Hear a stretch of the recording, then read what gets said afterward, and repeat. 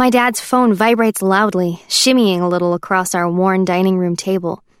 He reaches forward and switches it off. "Sorry about that." He smiles as he runs a hand over his thick salt and pepper hair, pushes his square black glasses up his nose. They're hipster glasses, but that's not why he bought them. With my dad, any hipness is entirely accidental. "I thought it was off. It shouldn't have even been on the table." It's a rule. No phones in the dining room. It's always been the rule, even if no one ever really listened. Not my mom, not my twin brother, Gideon, not me. But that was before. Things are divided up that way now. Before, after. And in the dark and terrible middle lies my mom's accident 4 months ago. In the after, the no phone rule is so much more important to my dad. Lots of little things are. Sometimes it feels like he's trying to rebuild our lives out of matchsticks. And I do love him for that. But loving someone isn't the same thing as understanding them. Which is okay, I guess, because my dad doesn't understand me either. He never really has. With my mom gone, sometimes I think no one ever will. My dad can't change who he is, though, a hardcore nerd scientist who lives entirely in his head. Since the accident, he does say "I love you" way more than he ever used to, and is constantly patting me and Gideon on the back like we're soldiers marching off to war. But all of it is weird and awkward. And it just makes me feel worse, for all of us. The real problem is that he hasn't had a lot of practice with warm and fuzzy. My mom's heart was always big enough for the both of them. Not that she was soft. She couldn't have been the kind of photographer she was, all those countries, all that war, if she hadn't been tough as hell.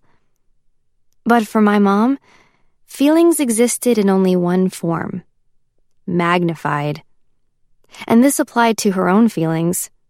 She bawled every time she read one of my or Gideon's homemade welcome home cards, and how she felt about everyone else's feelings. She always seemed to know if Gideon or I were upset before we'd even stepped in the door. It was that crazy sixth sense of hers that got my dad so interested in emotional intelligence, EI for short. He's a research scientist and professor at the university, and one tiny part of EI is pretty much all he's ever studied. It isn't the kind of thing he'll ever get rich from.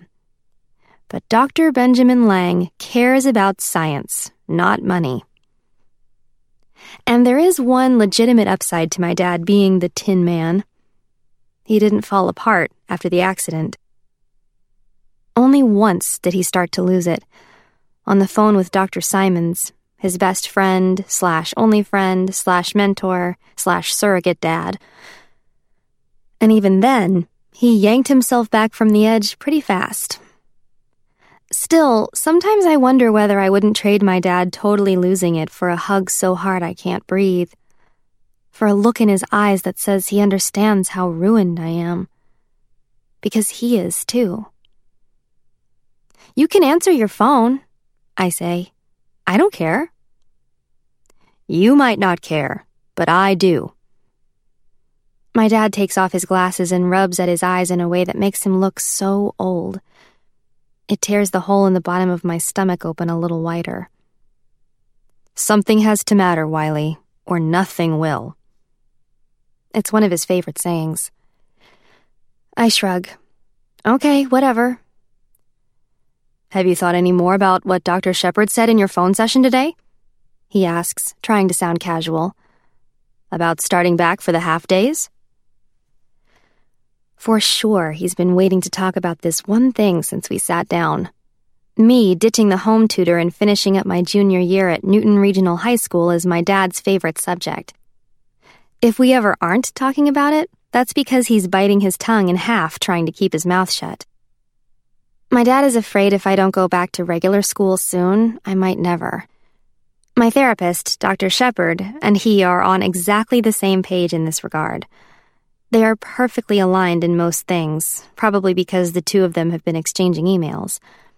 I said they could after the accident.